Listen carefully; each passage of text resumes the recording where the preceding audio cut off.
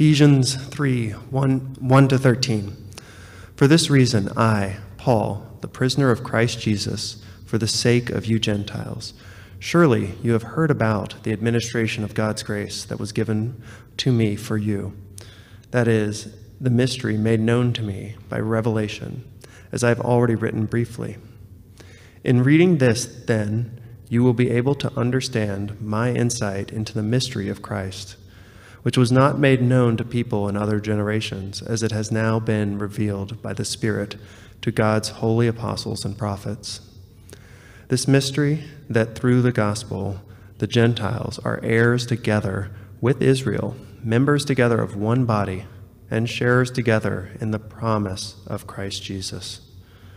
I became a servant of this gospel by the gift of God's grace, given me through the working of his power.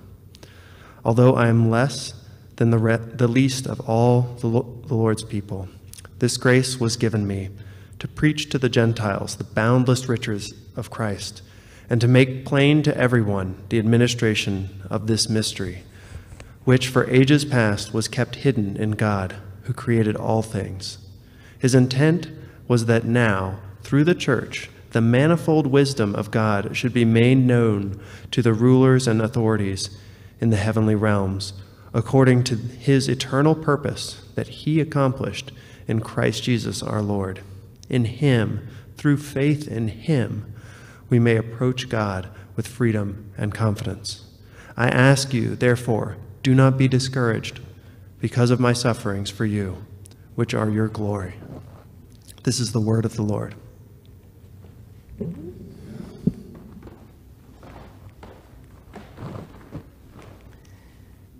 Thank you so much, Adam, as we continue our series from the book of Ephesians. And just to recall that the book of Ephesians is part of a section of the Pauline epistles known as the prison epistles. These are letters that Paul wrote from while he was in prison for the gospel. Other books are Philippians, Colossians, and a personal letter to Philemon. They're so named, as I said, because it was during his time of incarceration. It was generally accepted that Paul wrote the prison epistles during his first Roman imprisonment. The exact dates he wrote each of the prison epistles is unknown, but the 2-year period he spent under house arrest in Rome have been narrowed down to probably around AD 60 to AD 62. Paul's imprisonment in Rome is verified by the book of Acts, where we find references to his being guarded by soldiers in Acts chapter 28, and being permitted to receive visitors and having opportunities to share the gospel. And we'll talk a little bit more about that. Just a tremendous testimony of God's grace and power in difficult times. These details, along with Paul's mention of being with those who belong to Caesar's household, support the view that Paul wrote the prison epistles from Rome. Paul's Roman incarceration produced 3 great letters.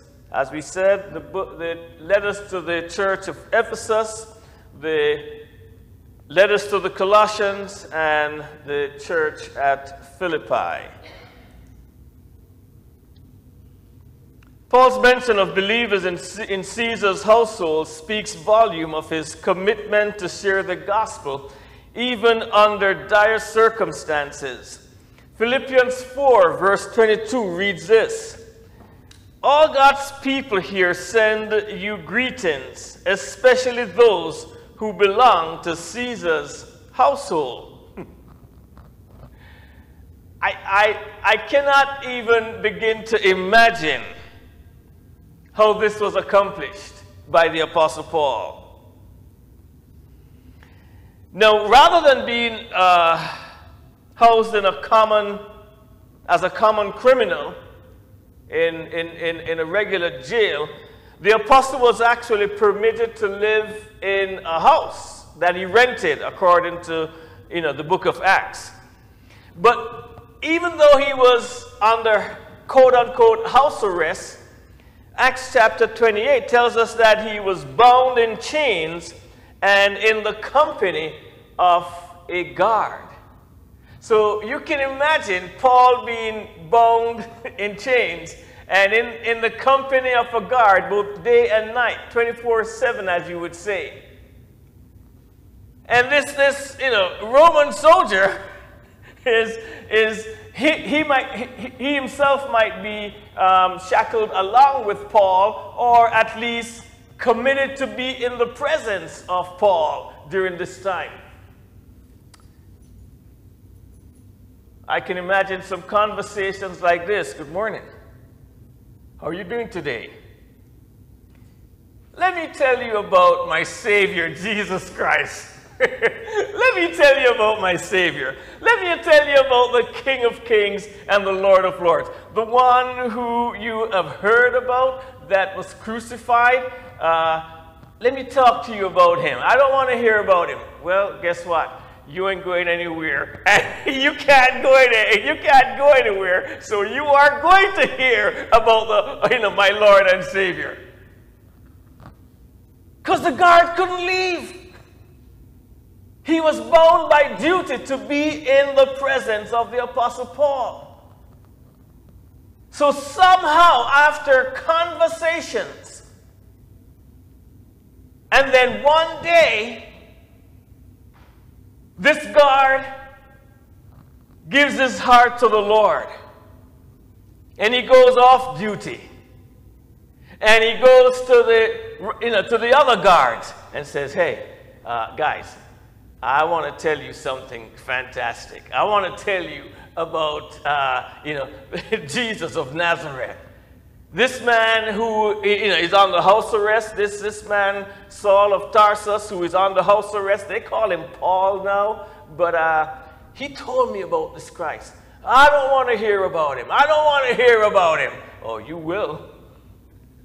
Are you on duty next? So he comes and he's on duty next, and he can't go anywhere. Paul, good morning. How are you today? I'd like to tell you about my Lord and Savior, Jesus Christ. I don't want to hear about him. Well, guess what? Next 8 hours, you're going to be with me. You're going to hear about my Jesus.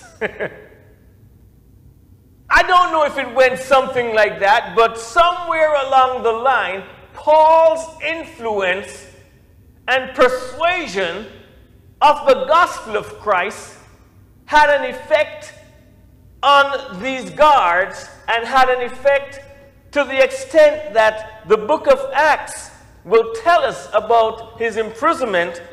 But the book of Philippians chapter 4 will read like this: all God's people send their greetings, especially those who belong to Caesar's household. Wow. So even while in prison, God was able to use Paul. Now, I'll be honest. If I had a choice as to where to be used by God, I definitely would not choose prison. I definitely would not choose prison. And Paul wasn't the first. Ask Joseph in the Old Testament. My all-time favorite Old Testament personality.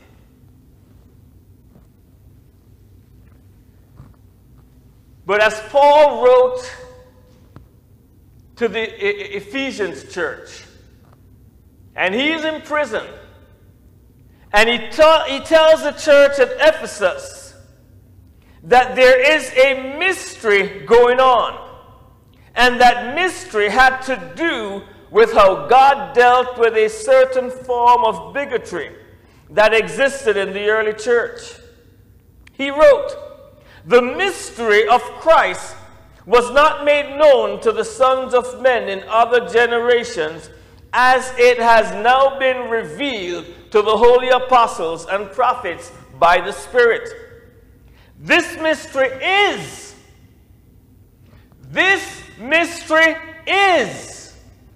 that the Gentiles are fellow heirs, members of the same body, and partakers of the promise of Christ, Jesus, through the gospel. Folks, I want to remind you of just two basic facts this morning. And if we are reminded of that and we embrace that and we live that, we'll be all right in Christ. The first is that we are saved to be Christians. We are saved to be Christians. We're saved to be followers of Christ. In other words, know who you are. For the first 3.5 years of its existence, the early church was made up entirely of Jews. Only Jews. There were no Gentiles in the early church. First 3.5 years. And the mark of being a Jew, as we all know, the ceremonial mark of being a Jew was circumcision. It helps to understand that God had segregated the Israelites from Gentiles. And remember, as I said, Abraham was a Gentile. Abraham was a Gentile, called out from among the Gentiles to become a Jew. The Israelites were God's chosen people. And the Gentiles, they simply were not. Because of that segregation, the Israelites who took their faith seriously literally had nothing to do with Gentiles. Now, God did that is, separated Jews from Gentiles, not because the Jews were better than the Gentiles, because as the Word of God tells us, all are sinners, all have sinned and fallen short of the glory of God. No, God did that because he wanted one nation to serve literally as a container who would receive and hold and protect his law and the promise of the coming Messiah, Jesus. And that's how things used to be. But once the church was founded, God had plans for the Gentiles. In the book of Acts chapter 10 through 15, we're told how God set those plans in motion. You know, you can read it for yourself, but it was in that section of Acts that God told Peter, what God has made clean, do not call common. And then Peter went and preached to and baptized in the name of Christ the first set of Gentile believers. We were saved by God to be Christians. We were not saved to be Americans. We were not saved to be Republicans, to be Democrats. We were not saved to be black or white or Hispanic. Paul tells the Ephesians, this mystery is that through the gospel, the Gentiles are heirs together with Israel, members together of one body, and sharers together in the promise of Jesus Christ. We are saved to be one body. You know, the interesting thing, is that identity theft is the fastest growing criminal element that, like a cancer, has infiltrated almost every section of our society. So it's not just in the U.S., it's all over the world. Identity theft. A criminal gets a hold of your name, first name, last name, middle name, your social security number, your birthday, and wham! They have created a false identity. They're now you. Oh, the you know they're not you. But the people at the bank, they don't know they're not you. You know that they're not you. But the people at the stores, they don't know that they're not you.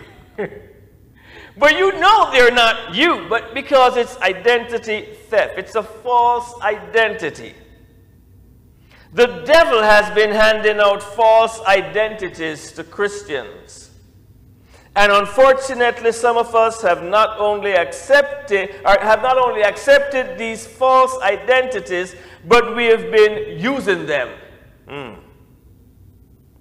As Christians, we have been born into God's kingdom, which means we have our citizenship that is in the kingdom of God. We're citizens of the kingdom of God, and that is our true identity. But we have been accepting false identifications from other kingdoms. You see, our identification is based on that citizenship, the citizenship of the kingdom of God.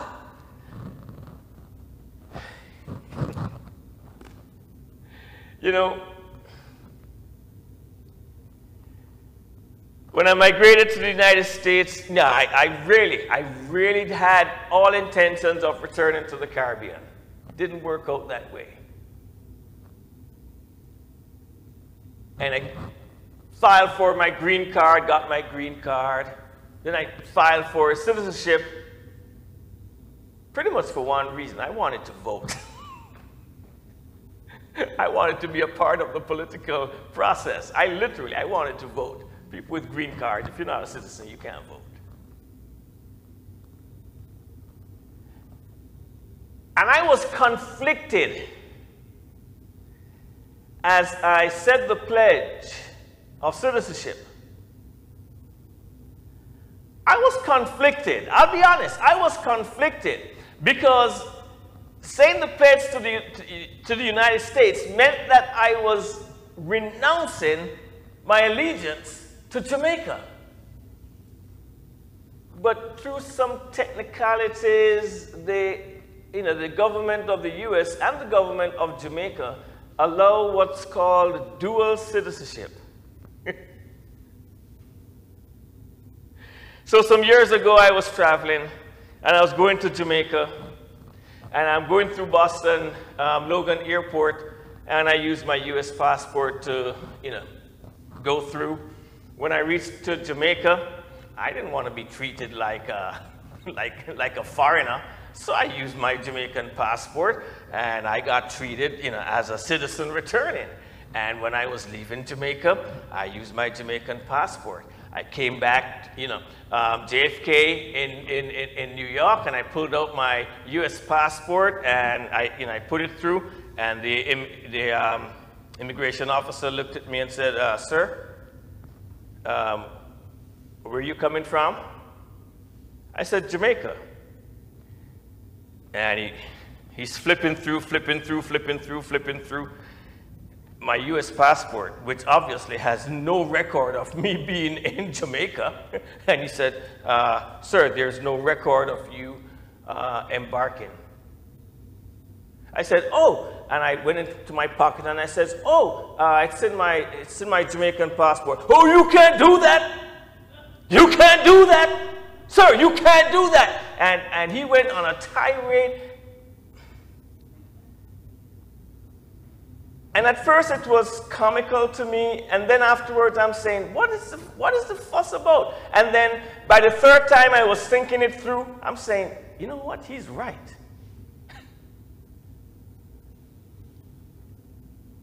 And unfortunately, some Christians have dual citizenship.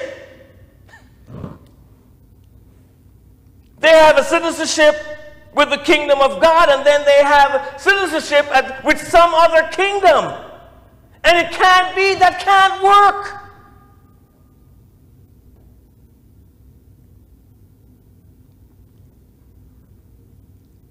Some believers have dual citizenship because they have been issued a false ID by the devil, and they're using it.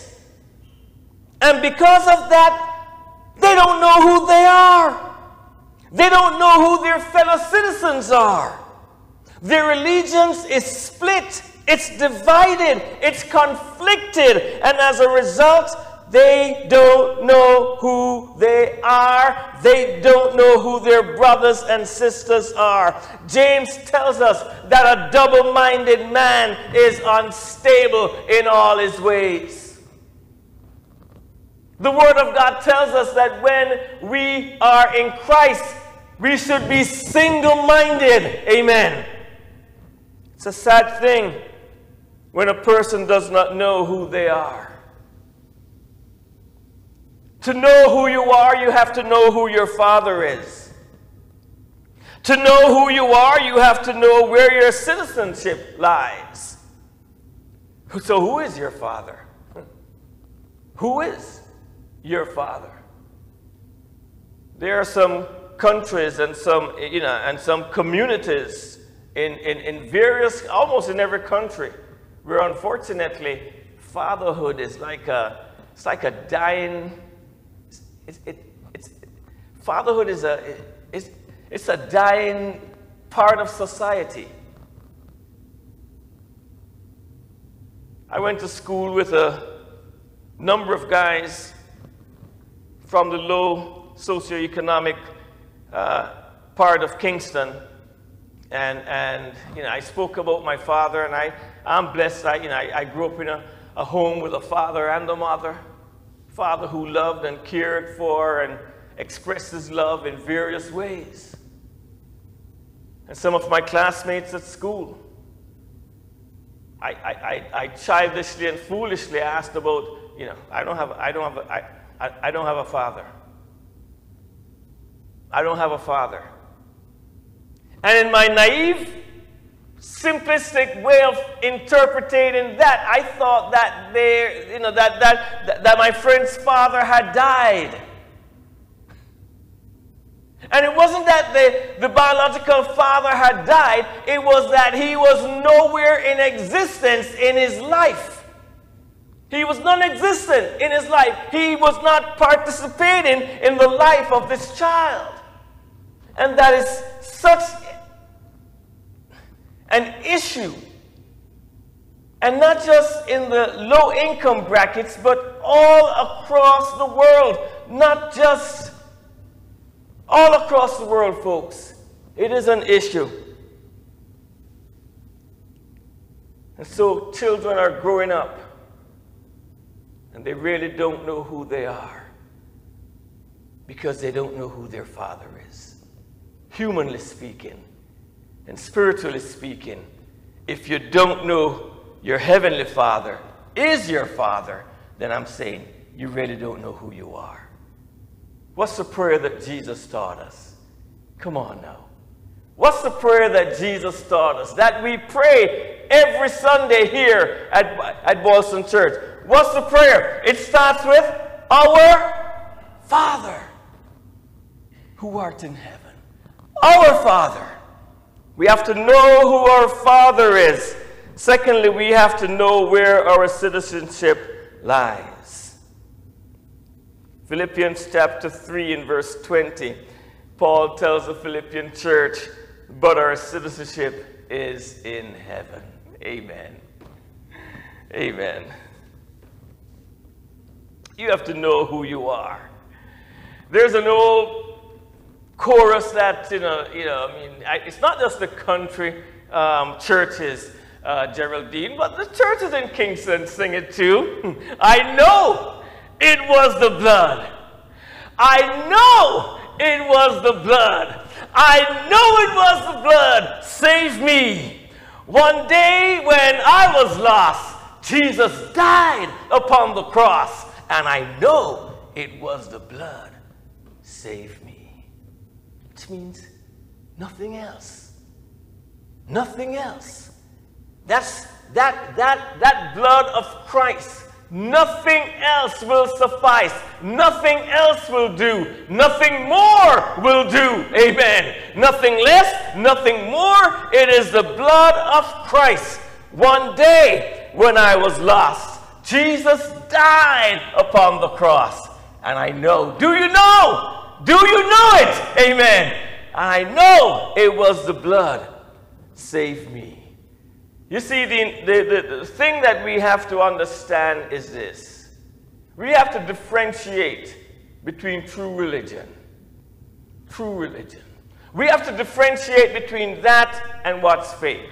We have to differentiate between having a personal relationship with God and going through the motions. Having a form of godliness, but denying the power thereof. One person puts it this way. A fake religion is like a baby pacifier. A fake religion is like a baby pacifier. A baby pacifier looks like the real thing. Amen? It looks like the real thing. Whether you're talking about the mother's, breast, or you're talking about the bottle, the baby pacifier looks like the real thing. And the baby pacifier is actually given to the child when the child cries out. When it is given to satisfy, a need. But there are two differences, two major differences. With a baby pacifier, there's no nutrition. There's no substance. There's no nutritional value. There is no substance. There's no nutrition for growth. There's no nutrition for strength. There's no nutrition to fight off the viruses, to fight off the disease. There is no nutrition.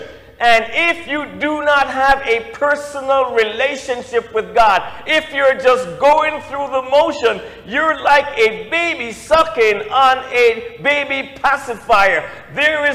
You will not get nutrition unless you are connected with Christ. Amen. Unless you have a personal relationship with Christ. Here's the other thing about a baby pacifier. Just like the baby with the pacifier who sucks and chews on that pacifier, really working on that thing, if you work long enough, and you see babies, they're chewing, they're sucking, and they work long enough, what happens to them? They eventually fall asleep. That's a telling truth to false religion. You go through the motions long enough, you go through working, whether you're trying to do good works, you go through the motions long enough, you go through working long enough, sooner or later, if you are not connected with Christ, sooner or later you are simply going to fall asleep spiritually.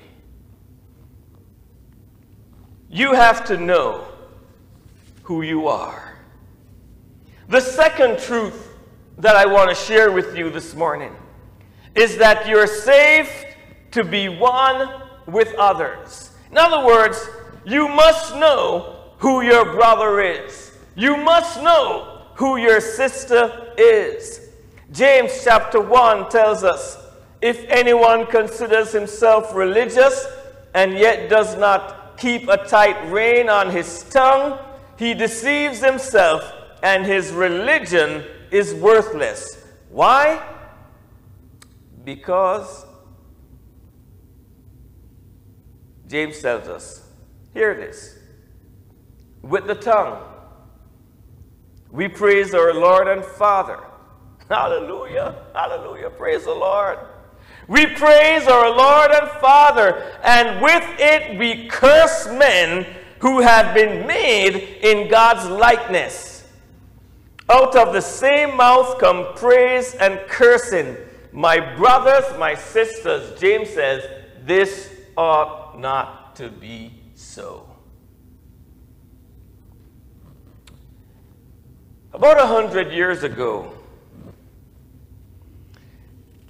Gandhi, Mahatma Gandhi.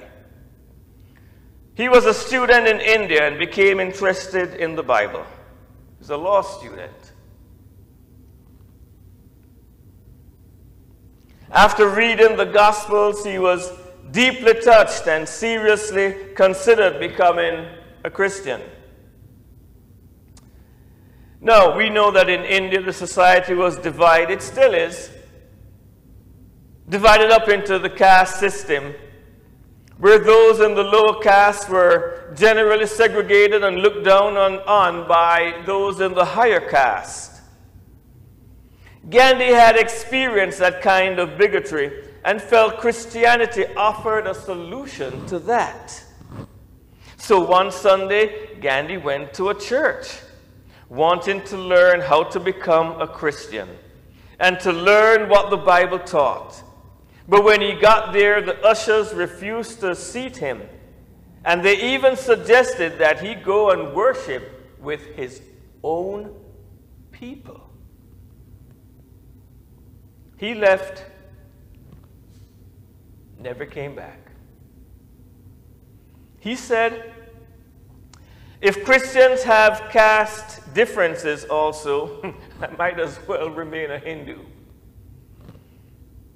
Sad judgment on that church.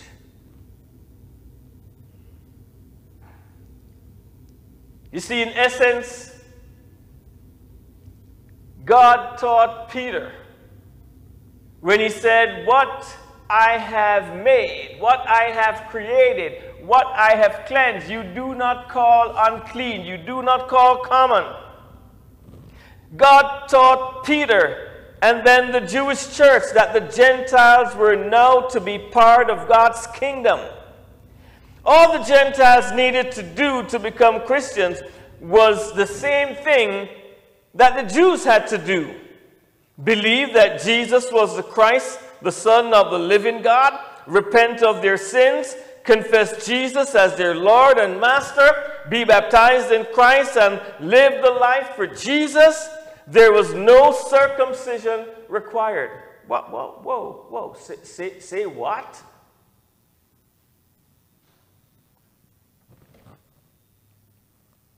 You see, the Jews were teaching, oh, you can get saved. You can become a Christian. But before you become a Christian, you got to become a Jew. After you're a Jew, then you can become a Christian. And Paul said, no. That's not the gospel. Because don't forget, Abraham, Father Abraham, he was originally a Gentile. He was originally a Gentile. So technically, you ain't better than the Gentiles at all. You are just a nation. Because that's what Gentile, the word Gentile actually means. Nations. Gentiles did not have to become Jews before they became Christians. That was the mystery. That was the, for hundreds, for thousands of years, the Jewish people had a monopoly on salvation. They had a monopoly, so to speak, on the presence of God. They had a monopoly on the laws of God. They had a you're saying what? You're saying what? That we have to give up all of that? That all of that doesn't mean a thing? That we don't get special privileges? We don't get special perks because of that? Nope. Because it has nothing to do with that. It has to do with the mystery of the Christ who came and died. It had to do with the mystery of the salvation that is given to all, that is given and available to all as God calls. They are churchgoers who will curse other people on Facebook, Facebook and Twitter, oh my goodness, wow. What people are able to write on Facebook and Twitter and hide behind, a username is sad. Because sometimes Christians are writing stuff or posting stuff that it's not really uplifting to Christ. It's not. It's not treating a brother right. It's not treating a sister right. And they could be cursing them because they disagree with them on politics, or because they do or do not support some movement like the BLM movement, or because they are different in some ways. And folks, I'm going to say, this is evil. Do not ever find yourself talking or even thinking of people in terms of those people this or those people that. If you do that, is that pleasing to God? I don't think so. Is that uplifting the name of Christ? I don't think so. Because if that's the case, then you really don't know who your brother is. You really don't know who your sister is. We can get caught up in a lie. It's so easy. And the interesting thing about the lie that the devil normally portrays is that the devil's lie has a lot of truth to it. It's not usually pure flat out lie where you can recognize it and just say, yeah, that's a lie from hell. There's always a little bit of truth to it. It's like, going back all the way back to the Garden of Eden when the devil started talking with Eve. He told some truth there. He told some truth. He actually said, God said this. But do you know why God told you this? It's because he doesn't want you to be like him. No, he did reference what God told Eve and Adam. Yeah, and he was correct. But he was using all of that to try to deceive. Still his plan today. Still his plan today.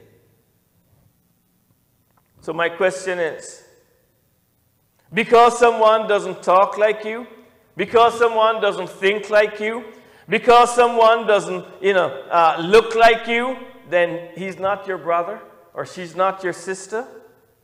So do you think heaven will only be filled by folks who look like you?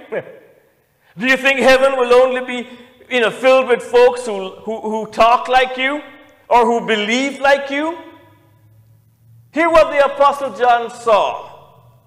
After this, I looked, and there before me was a great multitude that no one could count, from every nation, amen, from every tribe, every people, every language, standing before the throne and before the Lamb. They were wearing white robes, and they were holding palm branches in their hands, and they cried out with a loud voice, "Salvation belongs to our God, who sits on the throne and to the Lamb." Amen. That is the scene of heaven. That is the coronation of our King. That is what it will be. This should be our theology. Every sinner is a potential saint. Amen. Every sinner is a potential saint. Every stranger, a potential friend. Every enemy, a potential brother. So said Franklin Kendall Fall.